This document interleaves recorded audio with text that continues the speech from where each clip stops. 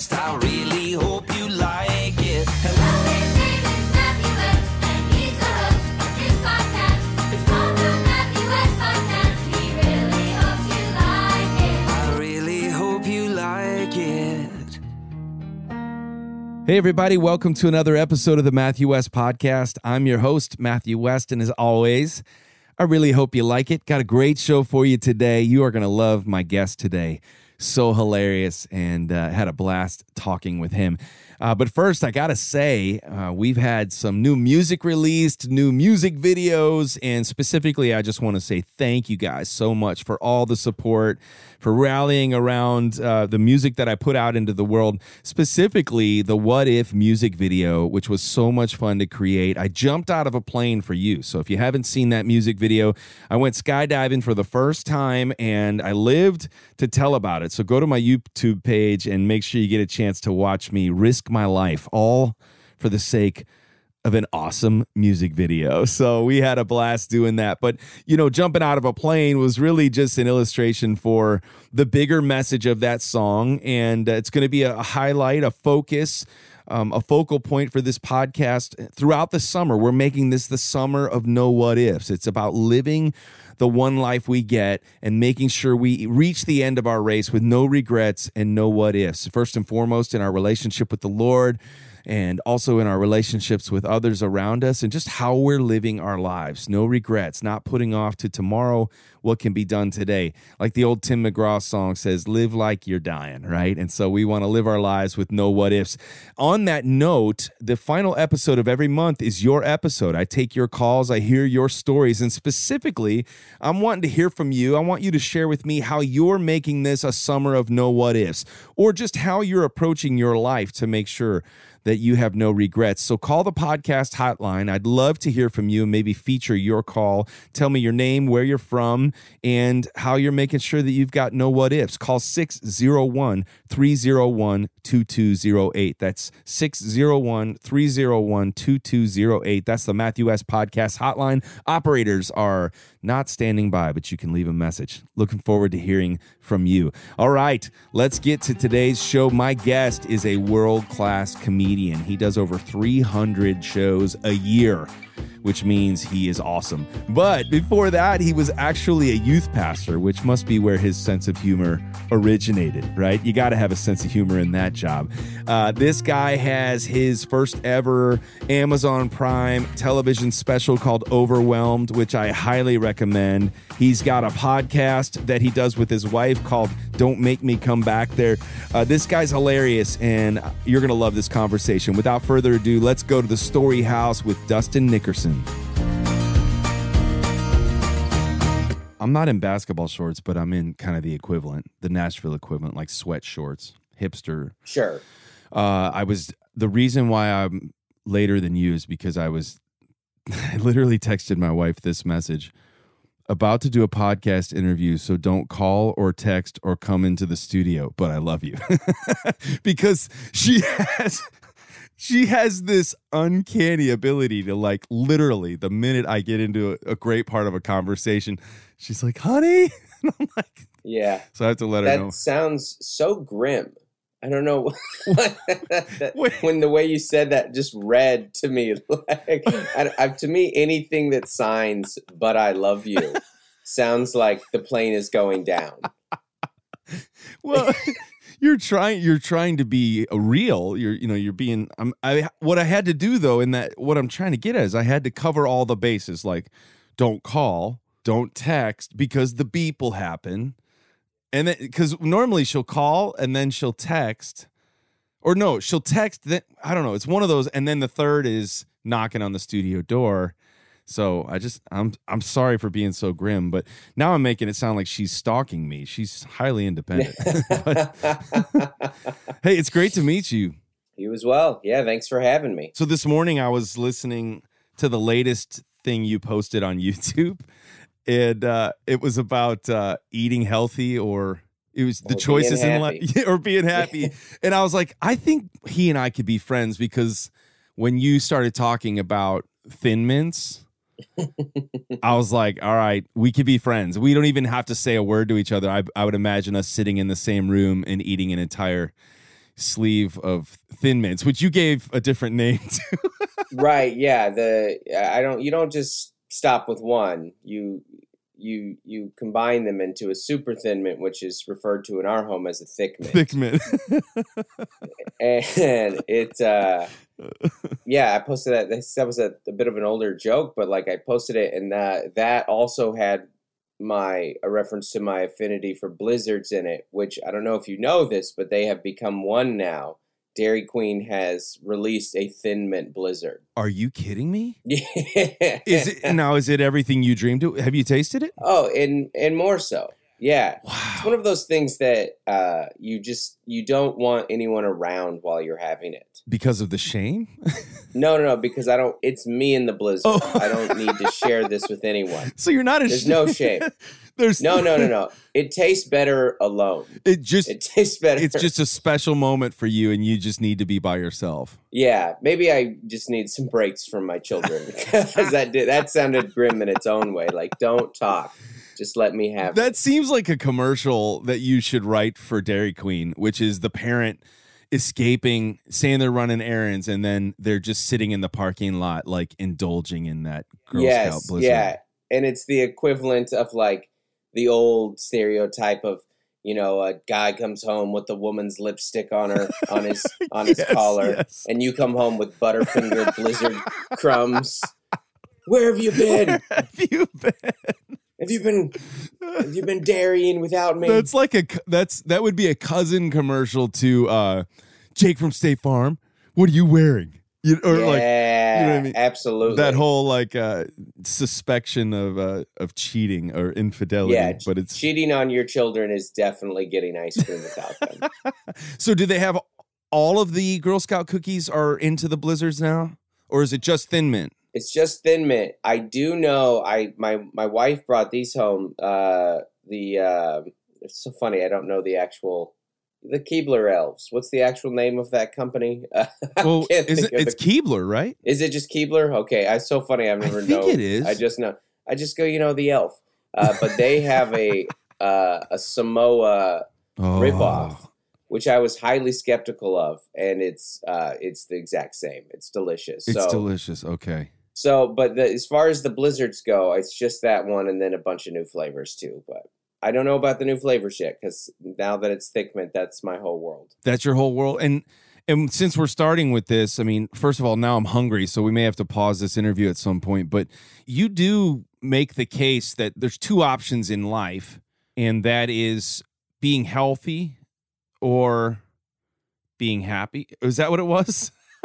Eating healthy or being happy. There's no in between. I think with dieting, I think that is true, and I think as someone who has been heavier and smaller and have lost weight and all of the above, I think that I mean, in our hearts we know that's true. We know that will make me happy.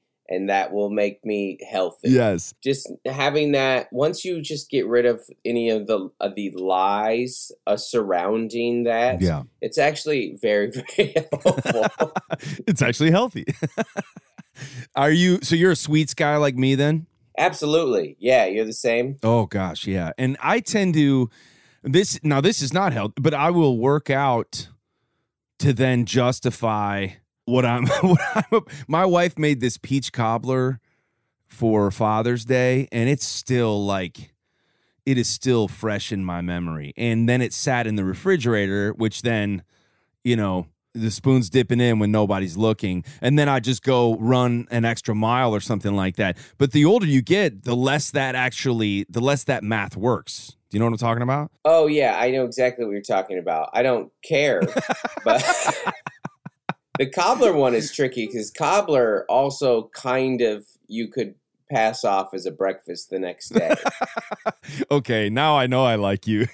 With certain desserts, you're like, I have to finish this now because otherwise it's gonna. I need to do the damage today. Otherwise, this is gonna be a lingering effect throughout the next few days. Boy, that's a great point. I promise we will talk about more than food on this interview. It doesn't matter but to I me. do have one more thing that we had in common is you have great disdain for the oatmeal raisin cookie genre. And I just thought, I was like, man, is this my brother from another mother? And so you were really preaching to me. I felt like closer to Dustin and closer to the Lord as I watched your video talking about the evils of oatmeal raisin cookies. Yeah, it really is just the cookie that you settle for. You're just like, again, I guess. I mean, if the decision is oatmeal raisin or no cookie, I will have an oatmeal raisin cookie. Wow. Okay. But if it's oatmeal raisin or no or any other type of cookie, then I'm probably gonna hit probably gonna hit something else. It's a very, I mean, I like, I'm a grown up. I love oatmeal. Oatmeal is a big part of my day every day. But I don't want it anywhere near my cookie. I love that you said, though, that if your option is no cookie or oatmeal raisin, you still have your dignity. You're still going to eat the cookie. Yeah, I mean, but you're not going to be happy about it. I mean, just even when you say it, you go oatmeal and raisin. That's a breakfast for 70-year-olds. Do we have a prune cookie? A prune. Cookie while we're here? Well, to me, that's called a Fig Newton. I can't handle them.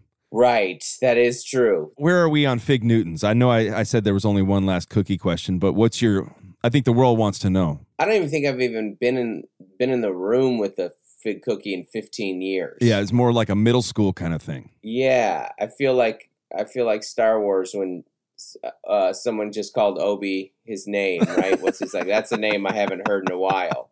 That's what I feel like right now. When you just said Fig, I forgot about Fig Newton. I just remembered of their existence. Well, that was to me like if I was going to get in trouble growing up, would you rather have a spanking, get grounded, or eat a Fig Newton cookie? I'd be like anything but the Fig Newton. Like that just to me was so. Well, I'll take the belt. Yeah, I'll take the belt. That's so funny, and yeah, you've heard of the spare the rod of discipline. The rod was always a symbolism for a fig. Yeah. and now we're getting scriptural. The figs is that the olive tree? The figs all over the Bible. Yeah. All over the Bible. There you go. So it should be good for you. I'm so glad that you could join me today. And I want to ask you are a former youth pastor. Is this correct? That is correct. And are you still in recovery for that? Yeah, not as much so as my youth group is, the kids that I pastor. So you did some real damage, huh? It is funny getting messages from a lot of them of going like, you were a great youth pastor. I can't believe they'll like that came out that listened to the special or the album or saw the clips or whatever, and they're like, we didn't know you hated us all this time. And I was like, it's not you. It's very, there's when I tell certain jokes, there's like 5 of them that I have in mind, and the kids that I was actually really close with, they're like, is it this kid? Was it him? Oh, that's and hilarious. Like, I'm not gonna say yes or no. But yes. So the thought that your kids, that you were a youth pastor leading through now their impressionable years, now they're watching your Amazon Prime special. Right. And which is called Overwhelmed. And it takes place in the middle of the pandemic. And yet the jokes are way more timeless than just the pandemic. But I was so impressed by it, the way you handled it, just your opening. I'm always amazed by, I know I'm going to jump all over the place here, but I'm always amazed by great comics like yourself, like the way you enter into a conversation. It's kind of like when I approach my live show, the music, like the concert has to go somewhere, but it's also got to have a great start. And it's got to feel unique to the room that you're in. And I wonder how similar we might be in that, but the way you launched into your set was just like so disarming in the best way. And then your special kept escalating. I'm always fascinated by what goes through a comic's mind to create the arc of a comedy show and how that compares or contrasts to how a musician creates the arc of their music set. I think that I would imagine that it's very similar, and there is an abruptness to the start of the show that people have different approaches. Some folks, and I know this from, being a huge music guy, some go, we're going to ease into this.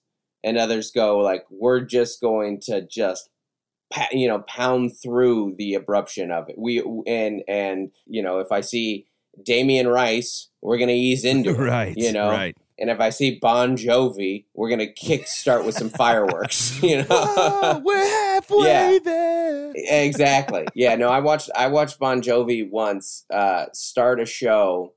I have a total like guilty pleasure for all 80s hair bands. Oh, I'm a yeah, big dude. I watched him once, the start of a show, get shot out from understage, go what looked like 10 feet in the air, and then land, Wow. landed on the ground like a superhero landing with his fist down to the opening chord of Living on a Prayer. I was like, That's how'd you guys even epic. do that? And that's how they awesome. started the show. That's awesome.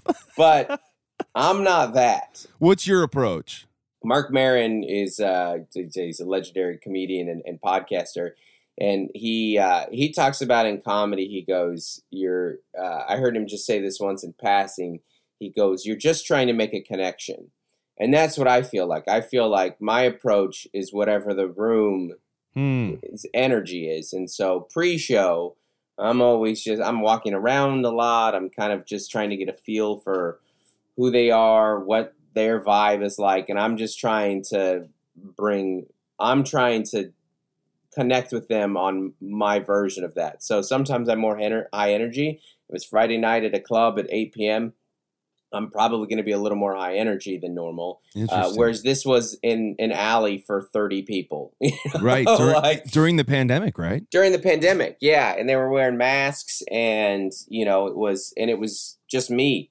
There was a warm-up act for like 10, 15 minutes, but it was really, everyone kind of knew it was something unique and special, and there was like kind of a tightness in the room that I was like, okay, well, we'll ease into this a little more. So, well, plus, was this your first television special? Yeah, it was my first special. Yeah, I've been on TV a few times, but this was the first special. This is my first time recording a special or an album. So there was, I was tense too. And so, that's why you do it twice, right? You do 2 shows. So you go. Oh, is that what you did? And then you film both and then take. Yeah, you film both and then you kind of mash the 2 up. Could you tell the difference in your own performance watching performance 1 and 2? Did you feel more at ease the second one, or? Yes, the crowd was better the first one, but there were better moments in the second show that So interesting. Yeah, they're like the guy that fell asleep was the second show, and that ended up being, Yes. that ended up being, a lot of people's highlight of the special. Yeah, absolutely. Well, okay, speaking of that, obviously you come in with your set prepared, but I always feel like there's an importance in my show. I always try to plan for spontaneity. Like I'll leave a moment. My set will be completely structured, but then there may even be a moment here where I just tell the person putting the set list together, like, just leave this spot here, because this is going to be a moment where whatever I've been witnessing in the crowd, whether it's someone with a funny poster or some kid picking their nose or whatever it might be, like letting the show be unique to whatever that city is. How many shows a year do you do usually when there's not a raging pandemic? About 300. About 300 shows a year? Yeah. Well, no wonder you're awesome. Holy cow. They're not all 45 minutes. They're all, but I'm on stage about 300 times a year. So do you have a home, or are you, why, and if so, why? Is it Airbnb? Yeah, it's the Delta Lounge in various airports across Seriously, the country. 300 shows in a year? Yeah, well, comedy is different than music. We have the opportunity to, like this last Saturday, I was in LA and I did 2 shows or 3 shows that night. Or Gotcha. We can double up. Take last Saturday. Last Saturday, I went from the Laugh Factory in Long Beach to the Laugh Factory in Hollywood, and then went over to the Comedy Store. Like I was just, and then slept in your own bed at night. And then went home. Yeah, you live in exactly. San Diego. Gotcha. Yeah, okay. Yeah. So there's an element of that where you can do 2 or 3 a night, and when you're doing comedy clubs, there's almost always at least 2 shows a night. So when you're in a town, that you're based in, you'll do your 2 shows, and sometimes in between you'll go do a show, and there's a lot of that stuff. So,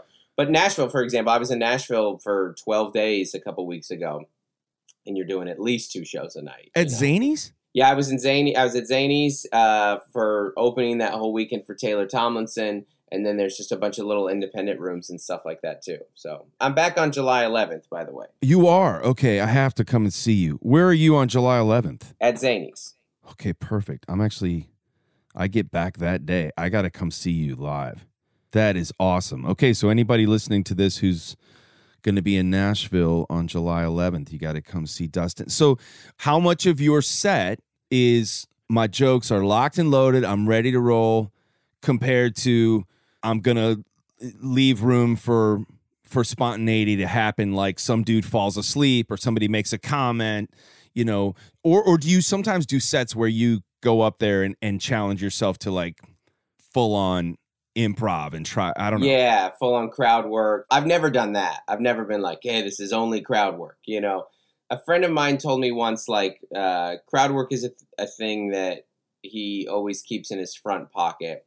And I feel like that's kind of my approach. Like, it's right there. I like doing it. Not a lot of comics, like, the reality is just like, you know, it's just like music. Like, I've labored pretty hard over this material. I've labored pretty hard over, it's very, hopefully it doesn't come across this way, but it is very precise. It is very crafted, very honed down to every segue and intro.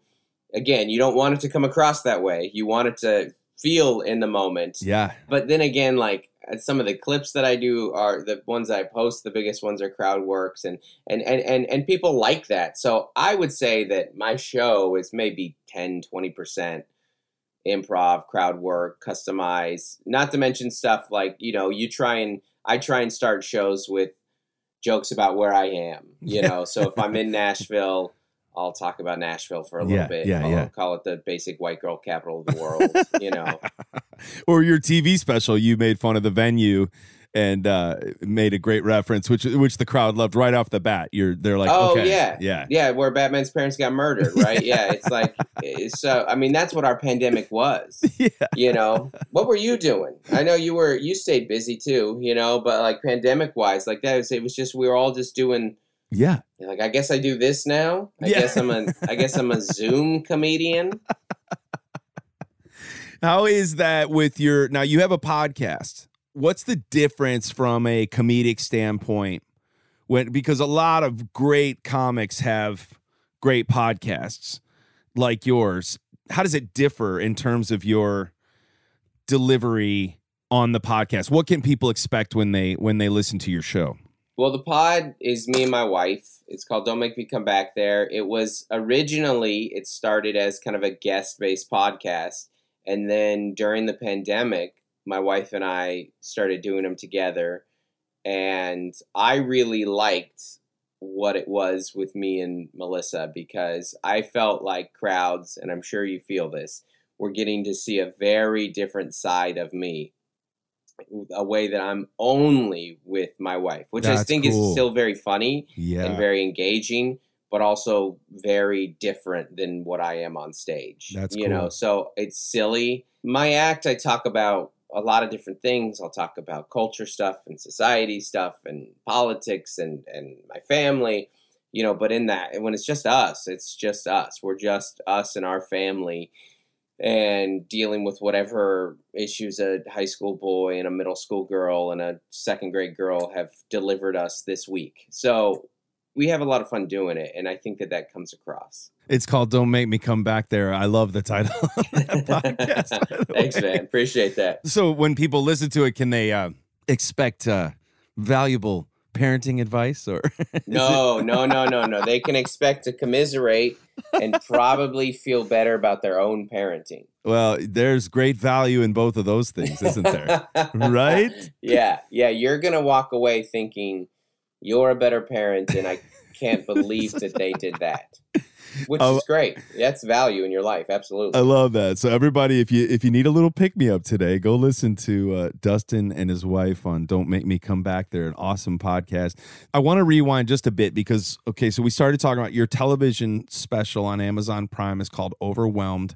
You launch into these jokes just roasting the middle school kids that you used to be the youth pastor of. It's all in good fun, but I loved the thought that your middle school kids that you used to be the youth pastor of are then hearing these jokes.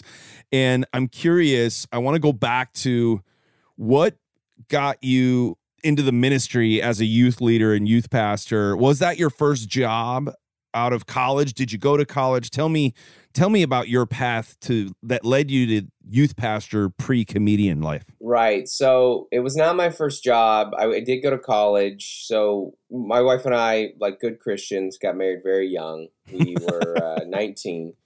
And we were in college at the time. I was at the University of Washington, and I was kind of on the path to be a sports writer. That's what I was studying. That's where I was, doing internships at the Seattle Times, all that kind of stuff. And I had an advisor tell me once, he goes, Dustin, one day you're going to wake up and you're going to realize that you want to talk about something other than sports. And that really left a mark on me because I was just like, you're right. I mean, I love sports. I'm a huge sports fan, but I don't know if I want to do this forever. Do I just want to just talk about adult games forever? Like, I don't know. And, at the time, I kind of took that as, I wanted to talk about more things, and I interpreted that as I wanted to talk about weightier things. And so I started an internship at the church I was at. I switched majors to being a religion major, and which, kind of helped as far as ministry goes. I was just studying about other religions other than Christianity, and it just kind of picked up, and they ended up hiring me into a youth pastor role and started, how it is. It was a big church too. So you would start it, okay, you get to be the middle school intern. Now you get to be the part-time 8th grade leader. It just kind of made its way up through there, and ended up working there for 7 years. And then that church was a little church in Seattle called Mars Hill Church, led by Mark Driscoll. Oh, really? Which, there was some headlines regarding that church. That was the church you were a youth pastor at? Yeah, for No 7 years. way. A youth and then a kids pastor. So That was a mega church. yeah, we left before everything hit the fan, like years before it. But as we always joke, everything was rising to the fan when we left. And I went there, and then a friend of mine was starting a church here in San Diego. And he was like, I can't really pay you much. And I was like, listen, we got to go, and we'll go down to San Diego. That sounds great. So I ended up working for him for about a year, and then left the ministry. As I left ministry, took a day job, and that was almost simultaneously started comedy at that time. One of the questions I ask every guest is around a blue couch. And I say, there's a significance for a blue couch in my personal story. So I call it my blue couch moment, my blue couch story, which was a defining moment in my faith. And, I was a 13-year-old kid, preacher's kid at that. That's why I joke about, are you still in recovery for being a youth pastor? Because I joke saying I'm a preacher's kid, I'm still in recovery. And I say that in good fun because I'm super thankful for my mom and my dad. But the life in ministry can be one where there's an expectation of perfection. And sometimes you would think that being surrounded by faith your whole life would lead you to the most genuine personal faith of your own. And at times it can actually be more about focusing on, the outward expression of your faith than what's really going on inside.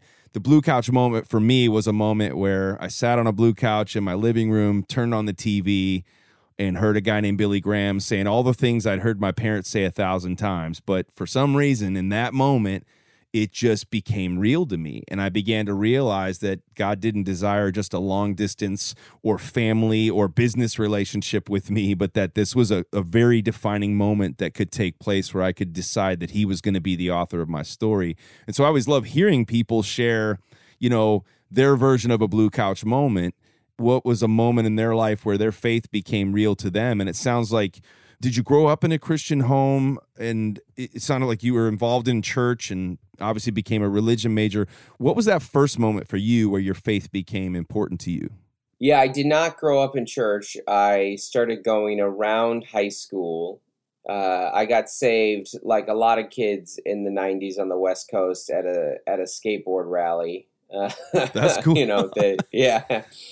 But for me, there's been, these moments have been, they are reoccurring in a lot of different ways. I do remember those first experiences of going to a youth group, and I had very much, when Jesus says, "You will know me by your love for one another," that was the appeal of the faith community that I landed in, of just going, you guys treat each other better.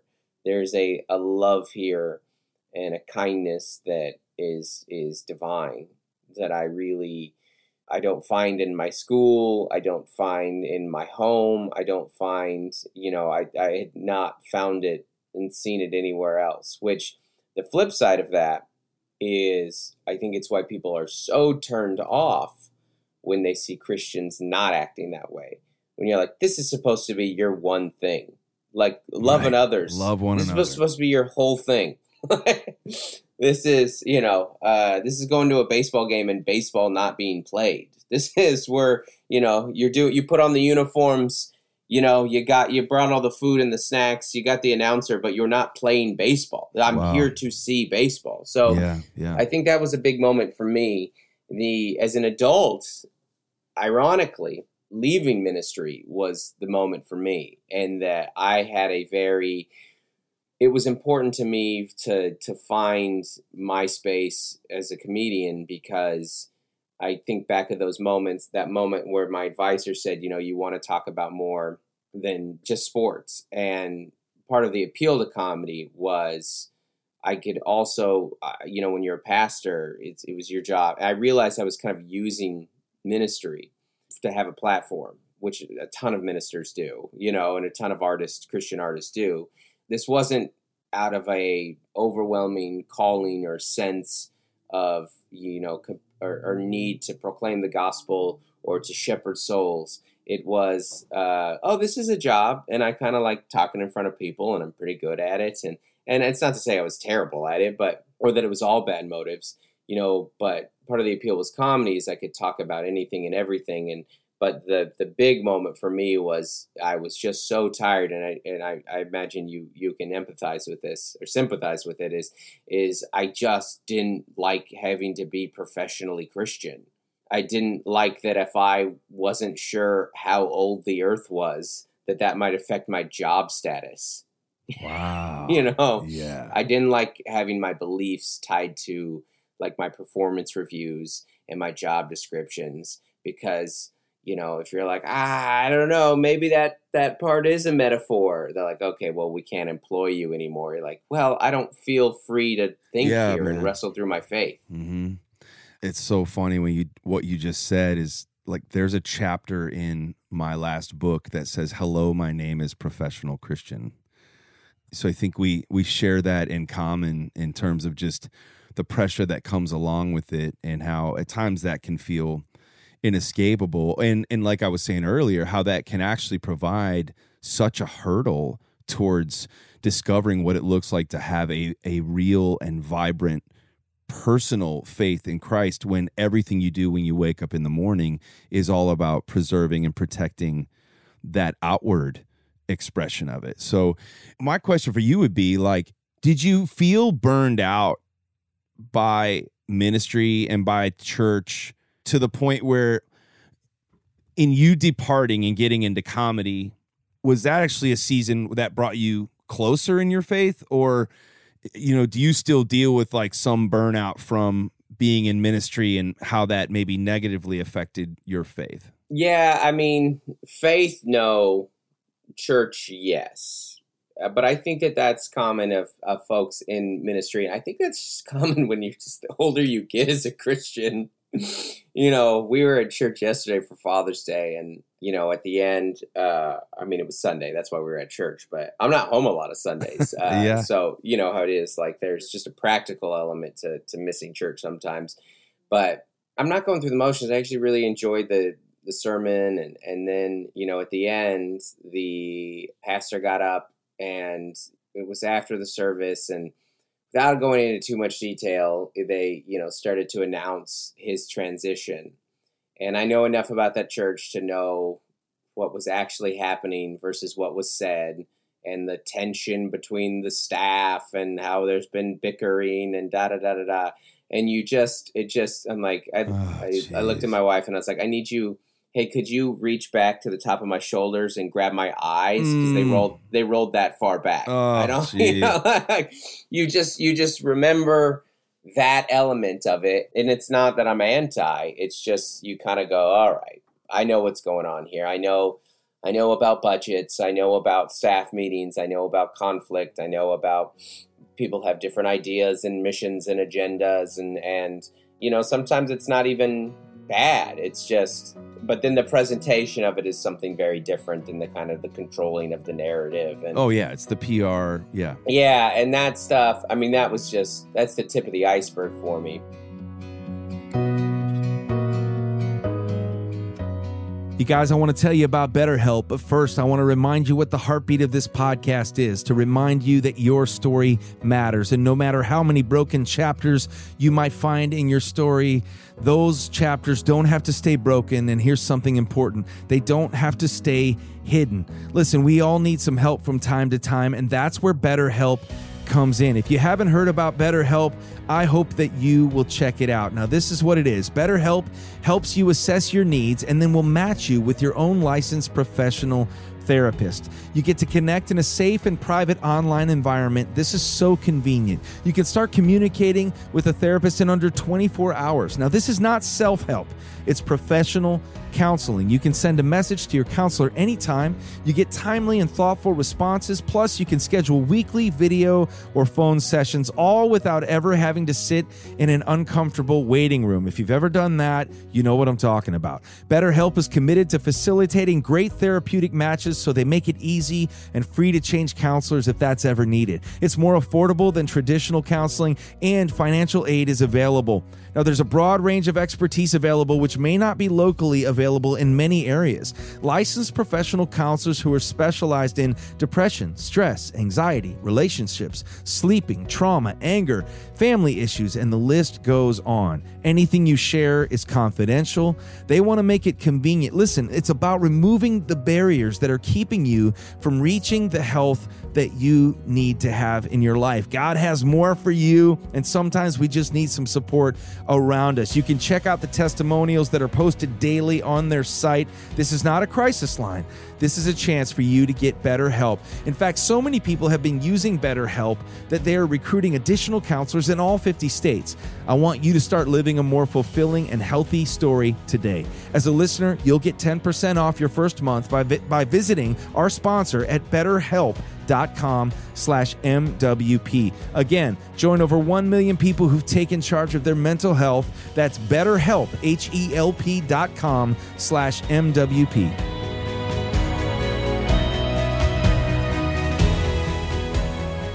Guys, if you're running a business, HR issues can be a major hassle. I'm talking about wrongful termination suits, minimum wage requirements, labor regulations, and HR manager salaries. They're not cheap either, an average of $70,000 a year. Bambee, spelled BAMBEE, was created specifically for small business. You can get a dedicated HR manager, you can craft HR policy and maintain your compliance, all for just $99 a month. With Bambee, you can change HR from your biggest liability to your biggest strength. Your dedicated HR manager is available by phone, email, or real-time chat. This is a huge help if you're running a business. From onboarding to terminations, they customize your policies to fit your business and help you manage your employees day-to-day, all for just $99 a month. Now, it's month to month. There's no hidden fees. You can cancel anytime. You didn't start your business because you wanted to spend time on HR compliance, so get Bambee to help. For the first time ever, Bambee is offering you a free trial at Bambee.com/West, spelled BAMBEE.com/West. This is their best offer. Start your free trial at Bambee.com/West.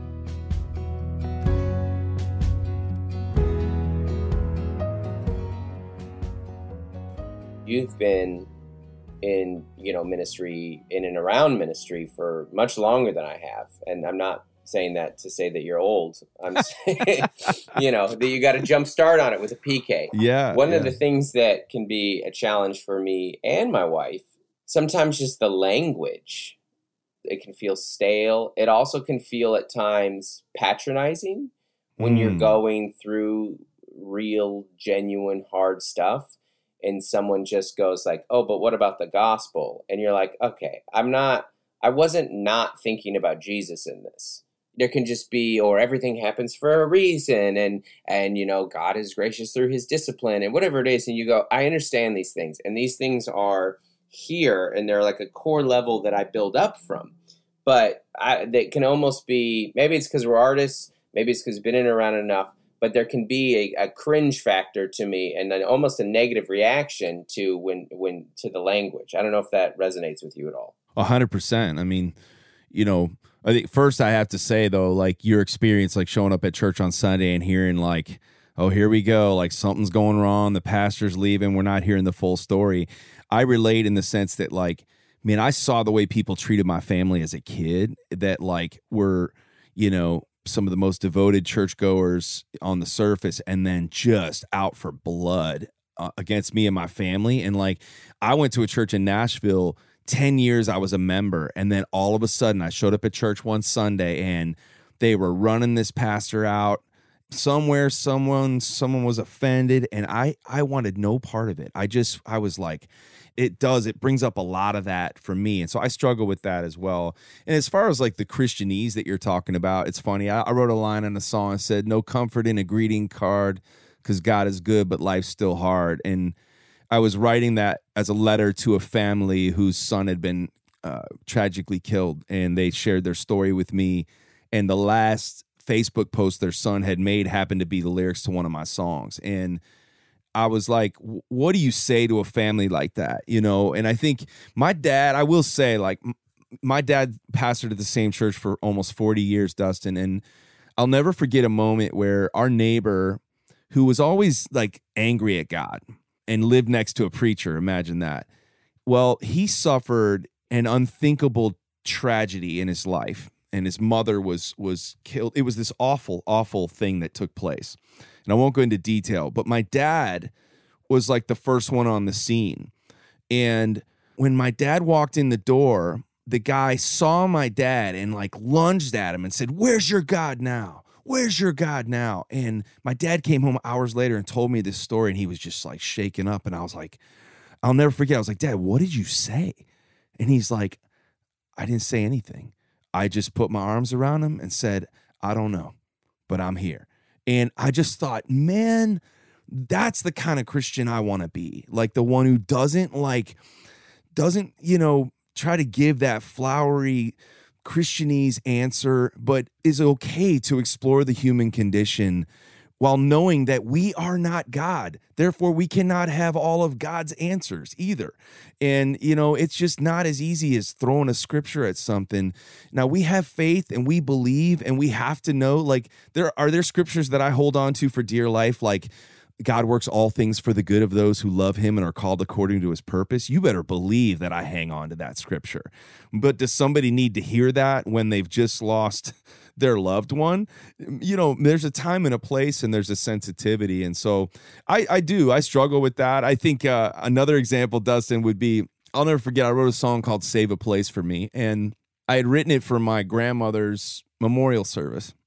And radio stations, Christian radio stations, a few of them would not play the song because theologically, I was speaking to somebody who had passed away, and theologically, that did not line up. Right. And I just thought right then and there, I made a commitment, and I probably made the commitment long before that, but it reinforced my commitment to, as a songwriter, and maybe this relates to you as a comic, I am going to explore the human condition because it's the only condition I know. And the human condition is flawed. And I made a commitment a long time ago. I'm not going to write songs just about faith. I'm going to write songs about life from the lens of my faith because it's the driving force of my life. And that means that not everything's going to be perfect. Not everything's going to be fluffy, and not everything's going to be completely put together. So I think you and I have some common ground in that. And the best we can do is reach for authenticity at every turn, knowing that we'll still screw it up sometimes. Yeah, I think that crowds want the same thing from you as God does, which is authenticity. The more that is in your art, and for me, I use that in the loosest term of the sense, art. Whatever. I walk that line of art and entertainment right real close. But I do think that it's funny, I tour with a comic named Taylor Tomlinson a lot, and Taylor and I started open mics together, and I was talking to her about how, sometimes there's a way that you can come across as vulnerable, but you really aren't, because you're still controlling the narrative, and you're only giving them exactly the package that you want. And so it almost like smells of vulnerable, but it's not brave in any way. It's not even particularly authentic. And I think that that's the hard part of going, how do I dig one step deeper into what I really think on this and how I really feel on this, and then I have to somehow make it funny, because that's a requirement in my job. Like, I'm not a poet, I'm not a TED Talk, I'm not a speaker. Like, what crowds want out of me is funny. They want to laugh. Yeah. And if it's not funny, it's not comedy. It's something else entirely. So, if there's no melody, it's not music. And that's the real aim of just digging just a little, okay, this is the easiest way to get there, and this is kind of what it looks like, but is it what I really feel and believe? Gosh. And aren't we? I mean, we're all guilty of that, Sure, yeah. On any given day of just like we are our own PR. We're controlling the narrative to the best of our abilities, knowing that there's a God who sees every part of us, and yet we say, "Well, God may, but I sure don't want this person to see that or whatever." Right, but when you do, one of the guy who falls asleep ended up being a gift, because I have a big chunk on sleep, and that bit is about sleep anxiety. I don't sleep, and it kind of led into that bit. And what I like about that is there's a relatability factor of people who go, "Oh, that's me. Every worry that I have in my life hits my mind the second that I try and go to sleep." And that's anxiety. That's that's clinically what that is. And so when you can dig that little inch deeper, that now you're connecting not with what people say, but with how they feel. That's good. And it's going to be better. Can you feel that in the room, Dustin? Like when you've tapped into that? Mm-hmm. And obviously, that's not the entirety of your set. And it's like different songs serve different purposes in my set. But when you have a moment like that where you feel like you've struck a nerve in a healing way, even for people to go, "Hey, I'm not alone in that. Wow, this guy's up on stage. He's making me laugh, but he's being honest about his own struggle with anxiety." Do you feel that from the room? And what does that feel like? Yes, you do feel that with the room, and it's when they're all vibing with it, it's euphoric. I don't even have words to fully describe it, but it is, you feel connected to them. You feel as one. You're like kind of groupthink, But there are other times where you just know this isn't what this crowd is here for. There's so many different settings for stand-up comedy. There's so many different varieties of what I do. And on July 11th, or if it's one of my headlining dates, the majority of the people are there to see me. And that's what they want. They want to hear from me. But when I'm opening for a bigger act, they don't want to necessarily hear about that. They don't even know who I am. They didn't even know that I was going to be here. And I kind of have a different job and a different responsibility. So that's where sometimes there's improv happening that they don't even know that I'm going, okay, I sent out this feeler earlier. For example, I do a joke. It's a real quick joke. I go, my mom left when I was 5, which is why I do this. And that's a feeler joke. That's like, if they vibe with that idea, I go, okay, we're going to hit more trauma stuff in a little bit.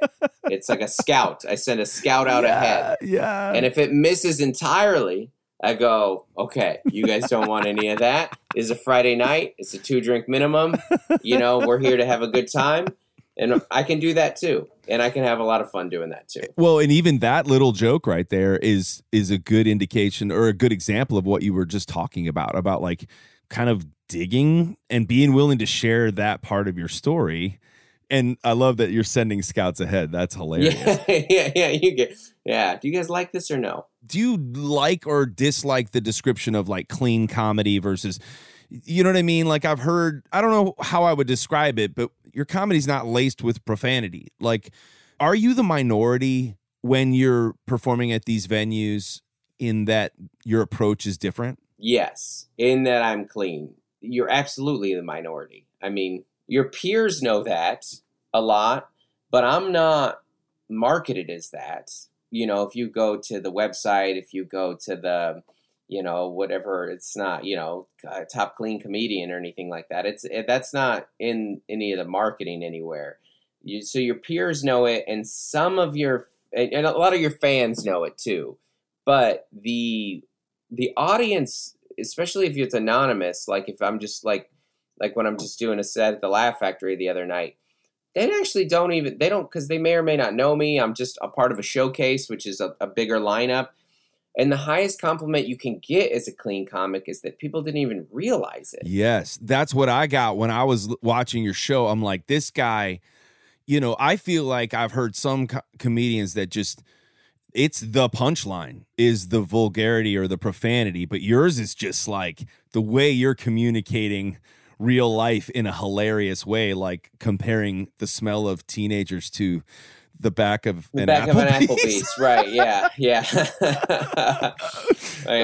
That one came from being a busboy at Outback. Yeah, like I would just one day I just walked into his room and I was like, you know how you have those familiar senses? I remember taking the trash out at Outback, and that's what this smelled like. Okay, so when you're writing the joke, what makes you change Outback to Applebee's? Applebee's is funnier. It's funnier. Yeah. Why is it funnier? Well, you know what it is right away. Because if I say the back of an Outback, you go, there's a couple. First off, the back of an Outback is like the rhythm doesn't work. You're a songwriter, dude. It's the same kind of thing. We talk about that in comedy a lot. There's a real music to what we do. Oh, you know? Dude, I could geek out on that all day long. Like, I'm fascinated to get in your mind like that. When I watch comedy, or it is some of my favorite stuff in my own stuff, you actually, like, I have a joke right now that I'm trying to memorize the music of it before I memorize the words of it, because the words. So what it is a couple weeks ago, I did a gig at Trump's golf course outside of Charlotte, which, you know, if anyone who follows me knows, like, I'm the king of moderate. That's my thing. I make fun of both sides constantly. But you know, I'm sinking in. It was for Brad Keselowski's Checkered Flag Foundation. He's a NASCAR driver. Yeah. So I'm getting into a joke about why I am a moderate. All right, but I say I'm from Seattle, and a guy boos. He just boos. Of course. I go, really? You booed a whole city? Just knocked off all the city, all of it, just right there. And I go, no, Starbucks, Microsoft, Nirvana, all of it. And he goes, no way, man. No, I'm Duncan, Apple, and Metallica. And that's a music joke where you go 1, 2, 3, 1, 2, 3. Like, and so it's good. But even now, I kind of stumbled on it because I haven't memorized the rhythm of it yet, and so I just go around in my car and I'm like, okay, how's it go? It goes Starbucks, Microsoft, Nirvana, Duncan, Apple, Metallica. Oh, that's so good. See, listeners are getting like inside your head right now and seeing the preparation. It's real nerdy, yeah, which I think maybe makes it less funny when they realize how nerdy it is. Well, but like you said earlier, the key in the delivery, and I have to think about this and be cognizant of it every night when I get on stage, is that audience is not seeing the 100th show. They're seeing, by and large, the first show. And I always encourage my band to treat this like it's the very first time we've done it, and you do that to perfection. So thank you, my friend. Man, this has been so much fun, and I could like geek out asking you. I want to ask you just 2 more quick questions. One, what does the family think? Just what's their general thought about your profession, the way you think? Is your family your toughest critic? And I realize I just asked you 5 questions in one, so pick one and go with it. The family's relationship to comedy. Thank you very much. Yeah. Can you write my questions for my next guest? My kids do think I'm funny. They don't think my stand-up is funny. for the most part. As my kids get older, they like the somewhat edgier stuff. They're like, "Oh, Dad's got this new bit about going into Victoria's Secret." Like that's like the funniest thing in the world to them. I love But it. at a certain point, you're like they think I'm funny, but I have to be their dad, which means I'm gonna be mean sometimes. I'm gonna be strict sometimes. It's not all silly all the time. My wife has carte blanche. She can cancel any joke out of the act. There's I wrote this a couple weeks ago about how I can't believe how mean my daughter is to my wife. She's just say these crazy things, and I'm just sitting there open mouth like, oh, I have always wanted to talk to her like that. And that that's a joke that I kind of had to run by Mel. I was like, are we okay with that? She's like, yeah, that's funny. And I was like, okay. Okay. But she has cut other jokes. And she's She like, has. that's not true, or I don't like that. And, I don't want you talking about that. And I was like, that's fine. The marriage predated comedy and will hopefully outlast it. So Does she come to the club sometimes? Like if you're performing sometimes, in town? yeah. Yeah. She, especially if she's if it's a good show or it's great. If I'm opening for an act she actually likes or something like that. That's great. Last question. I've got a song on the radio this summer called What If? And the whole message is, reaching the end of our lives with no regrets, no what ifs. And, sometimes that means taking chances or stepping out in faith. But I'm curious to talk to people and hear what's the biggest no what if thing they've ever done. And I have a feeling I might know the answer. I mean, I've just talked to somebody who's, started out as a youth pastor and went into comedy and now you're crushing it. But I'm curious, what's the biggest, no what if thing you've ever done where you just said, you know what, I'm going for it. And your answer might surprise me or us. Other than this podcast, you were scared of this show and you did it. No, it was it was stand up. It was always I grew up in love with stand up comedy. I was the Comedy Central era kid where there was just Comedy Central presents every night. I would just go home and I would just memorize these acts and I would love it. And I was just blown away by the simplicity of it. And Dana Carvey says that, right? Every comedian wants to be a rock star and every rock star wants to be a comedian. And I remember when Madonna did a stand up set on the Tonight Show because she just goes before she went up, she's like, I can't believe they just go up there. She wanted to try it. There's nothing else. There's no show. There's no costume. Yes. There's literally just a mic and you just start talking. And It's amazing. it's a very unique kind of presentation in that way. It's unlike other things, but comedy was always a secret kind of bucket list thing for me. It's oh, I'm just going to do it. I just want to do one open mic. That's all I want to do. And, just so I know that I tried it. And then I did it. And then I did it, now I do it 300 times a year. Yeah, now you're doing it 300 times a year. You got a television special on Amazon Prime. I can't recommend it highly enough. Go check out Overwhelmed by Dustin Nickerson on Amazon Prime. You've got your podcast where they can get to know your better half, right? Would you consider your wife your better half? Absolutely. Don't Make Me Come Back There is the name of the podcast. Where else can people find out more about you? Which social media? Is it Instagram that you point people to or a website?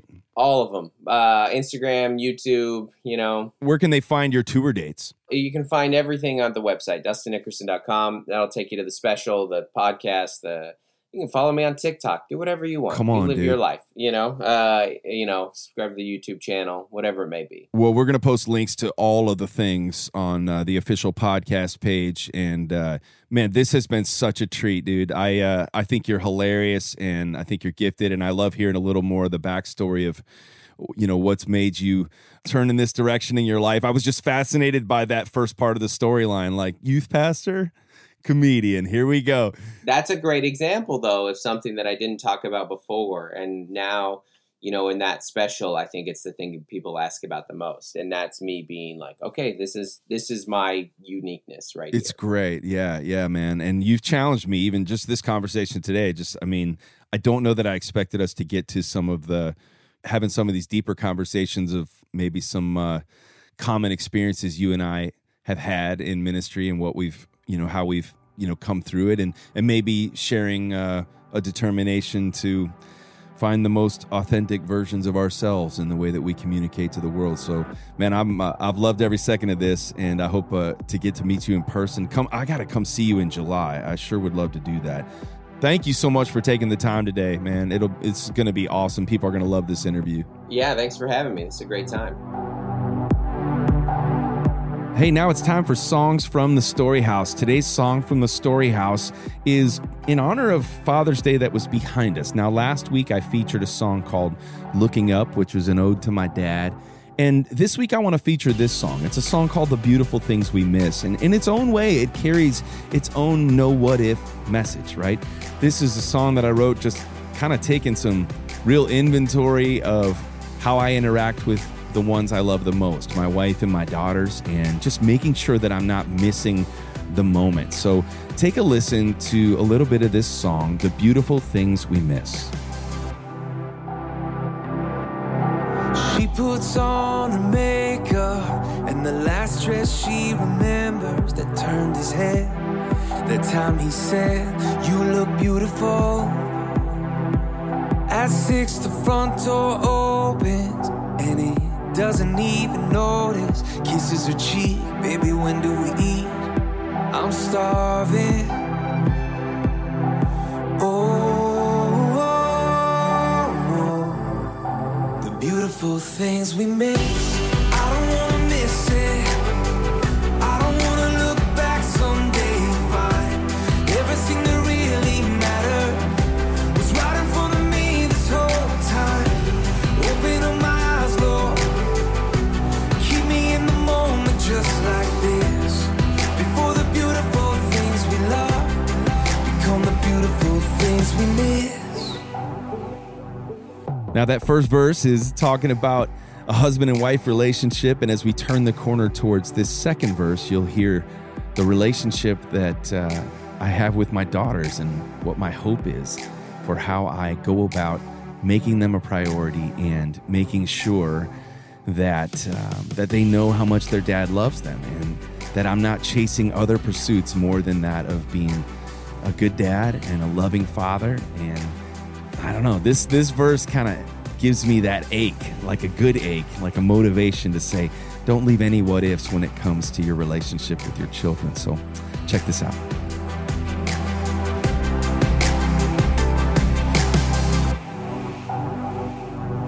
She hides out in her headphones, texting on her cell phone. Daddy's girl built a world behind her bedroom door, while he was working hard and providing. Bigger houses still get divided. Just yesterday she was on his shoulders, but today she's older. Why do we get older?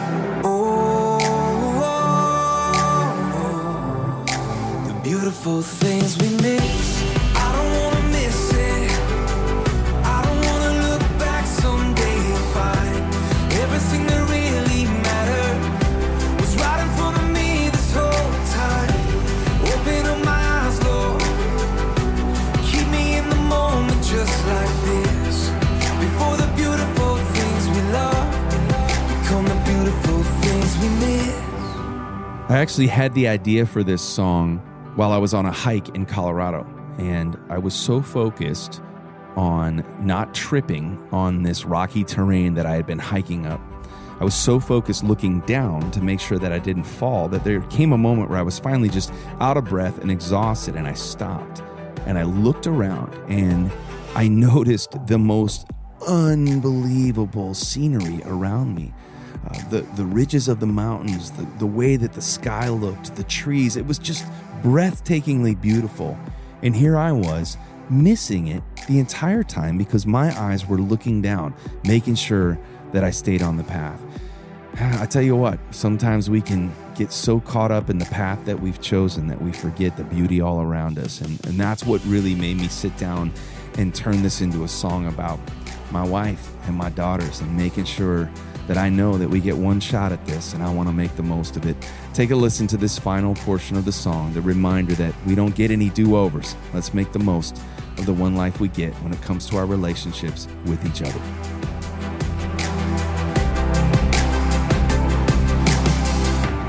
We We don't get to rewind. There's no such thing as next time. Help me remember, we don't get this back. They were right when they said don't blink. It all goes faster than you think. Oh, help me remember the beautiful things we miss. I don't wanna miss it. I don't wanna look back someday and find everything that really mattered was right in front of me this whole time. Open up my eyes, Lord. Keep me in the moment just like this. Before the beautiful things we love become the beautiful things we miss. Open up my eyes, Lord. Open up my eyes, Lord. I don't wanna miss it. No, I don't wanna miss it. Open up my eyes, Lord. Open up my eyes, Lord. Before the beautiful things I love become the beautiful things I miss. He's my dad, and he gives good advice, and that's why this last segment of every episode is, you know what it's called, Dad Advice. He is my dad, and he gives good advice. And that's why this segment is called Dad Advice. Dad, thanks for joining me. Today's word for Dad Advice is courage. And I know you and I have talked about when we think of the word courage, you think about the story of Joshua in the Bible and Moses. And God had some good words for both of them. Let's talk about courage today. All right. Moses told Joshua and the children of Israel at the end of his life to be strong and courageous and do not fear. And what do we face a lot today is fear, the battle of fear. He goes forward, "Is the Lord your God who goes with you. He will not leave you nor forsake you." And then God comes to speak to Joshua after Moses dies. And he says this to Joshua, "Joshua, have not I commanded you, be strong and full of courage? Again, do not be afraid, do not fear, do not be discouraged, for the Lord your God will be with you wherever you go." These are great words for us today because it's so easy to be filled with fear. And this past 17 months of the pandemic, it just, you end up thinking about it a lot. But we've come this far, and we've won battle after battle, and here we are again, hearing these powerful words so that we can face fears and continue to win the battle. So here are 3 things from these verses. Follow God's command. Do not be afraid. Be brave and courageous. God tells Joshua 3 times in just 9 verses, do not be afraid, and to be brave and courageous. Overall, 12 times. We look at fear, feeling of anxiety and frightened. We look at the word brave, ready to face and endure danger or pain. We look at the word courage. It is the choice and willingness to confront agony, pain, and uncertainty. That's good. Here's a good quote, Matthew. Courage doesn't mean you don't get afraid. Courage means you don't let fear stop you. Yeah. So 1, follow God's command. Don't let fear reign in your heart. 2, get into the word and obey the word. Joshua 1, 7 and 8. The words were, be strong and very courageous. Be careful to obey all the law my servant Moses gave you. Do not turn from it to the right or to the left, that you may be successful wherever you go. Keep this book of the law always on your lips. Meditate it day and night so that you may be careful to do everything written in it. Then you will be prosperous and successful. Here's another good quote. God's word is powerful. Fill your heart and mind with his promises. There's no room for God's promises and fear to live together. And then another quote, when fear knocks at your door, don't answer. Reach for your Bible and dive in. And then the third thing, realize that he is with you. You will never be alone. Key verse, Joshua 1:9, have I not commanded you, be strong and full of courage? And he goes, I will go with you wherever you go. This is another good quote. God never sends you into a situation alone. God goes before you. He stands beside you. He walks behind you. Whatever the situation you have right now, be confident that God is with you. So what do we need to do? follow his command, get into his word, and realize God is with you. That's good. God tells us, be strong and courageous. Don't be afraid. But then he gives us a because. And the because is always enough to keep us strong and courageous because we know that he's going to be with us wherever we go. Thanks, Dad. Thank you, Matthew.